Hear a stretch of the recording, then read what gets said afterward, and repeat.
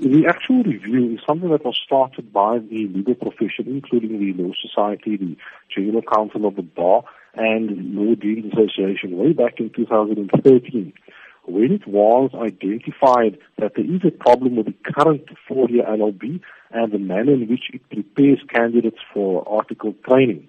We had a summit in 2013, and this current review of the various tertiary institutions arises from that. At this stage of the review, the Commission on Higher Education is saying that it is not going to include the legal profession in that review in discussing the merits of the reports and the accreditation of the various institutions, and we're saying that is wrong.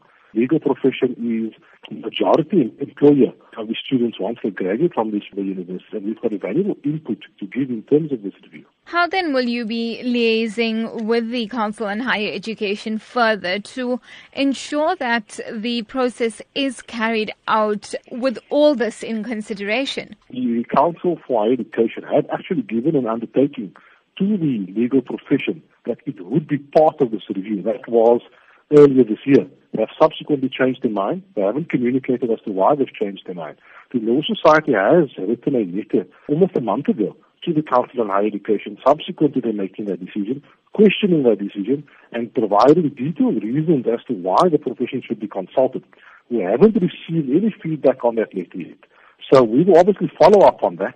There's great concern about how this review is being carried out, especially from students who have already enrolled at these 4 institutions, and of course parents as well. How would you address their concerns? It's difficult for the Law Society to comment on this stage. What is now required of that institution to regain that accreditation? We are completely in the dark as to that process currently, so we can't make a comment in order to assist the students. This is one of the main reasons we're calling upon the Commission for Higher Education to consult with us, to explain exactly why these institutions had their accreditation taken away and what they need to do in order to regain that accreditation. It is important for all stakeholders within the legal professions to have an input.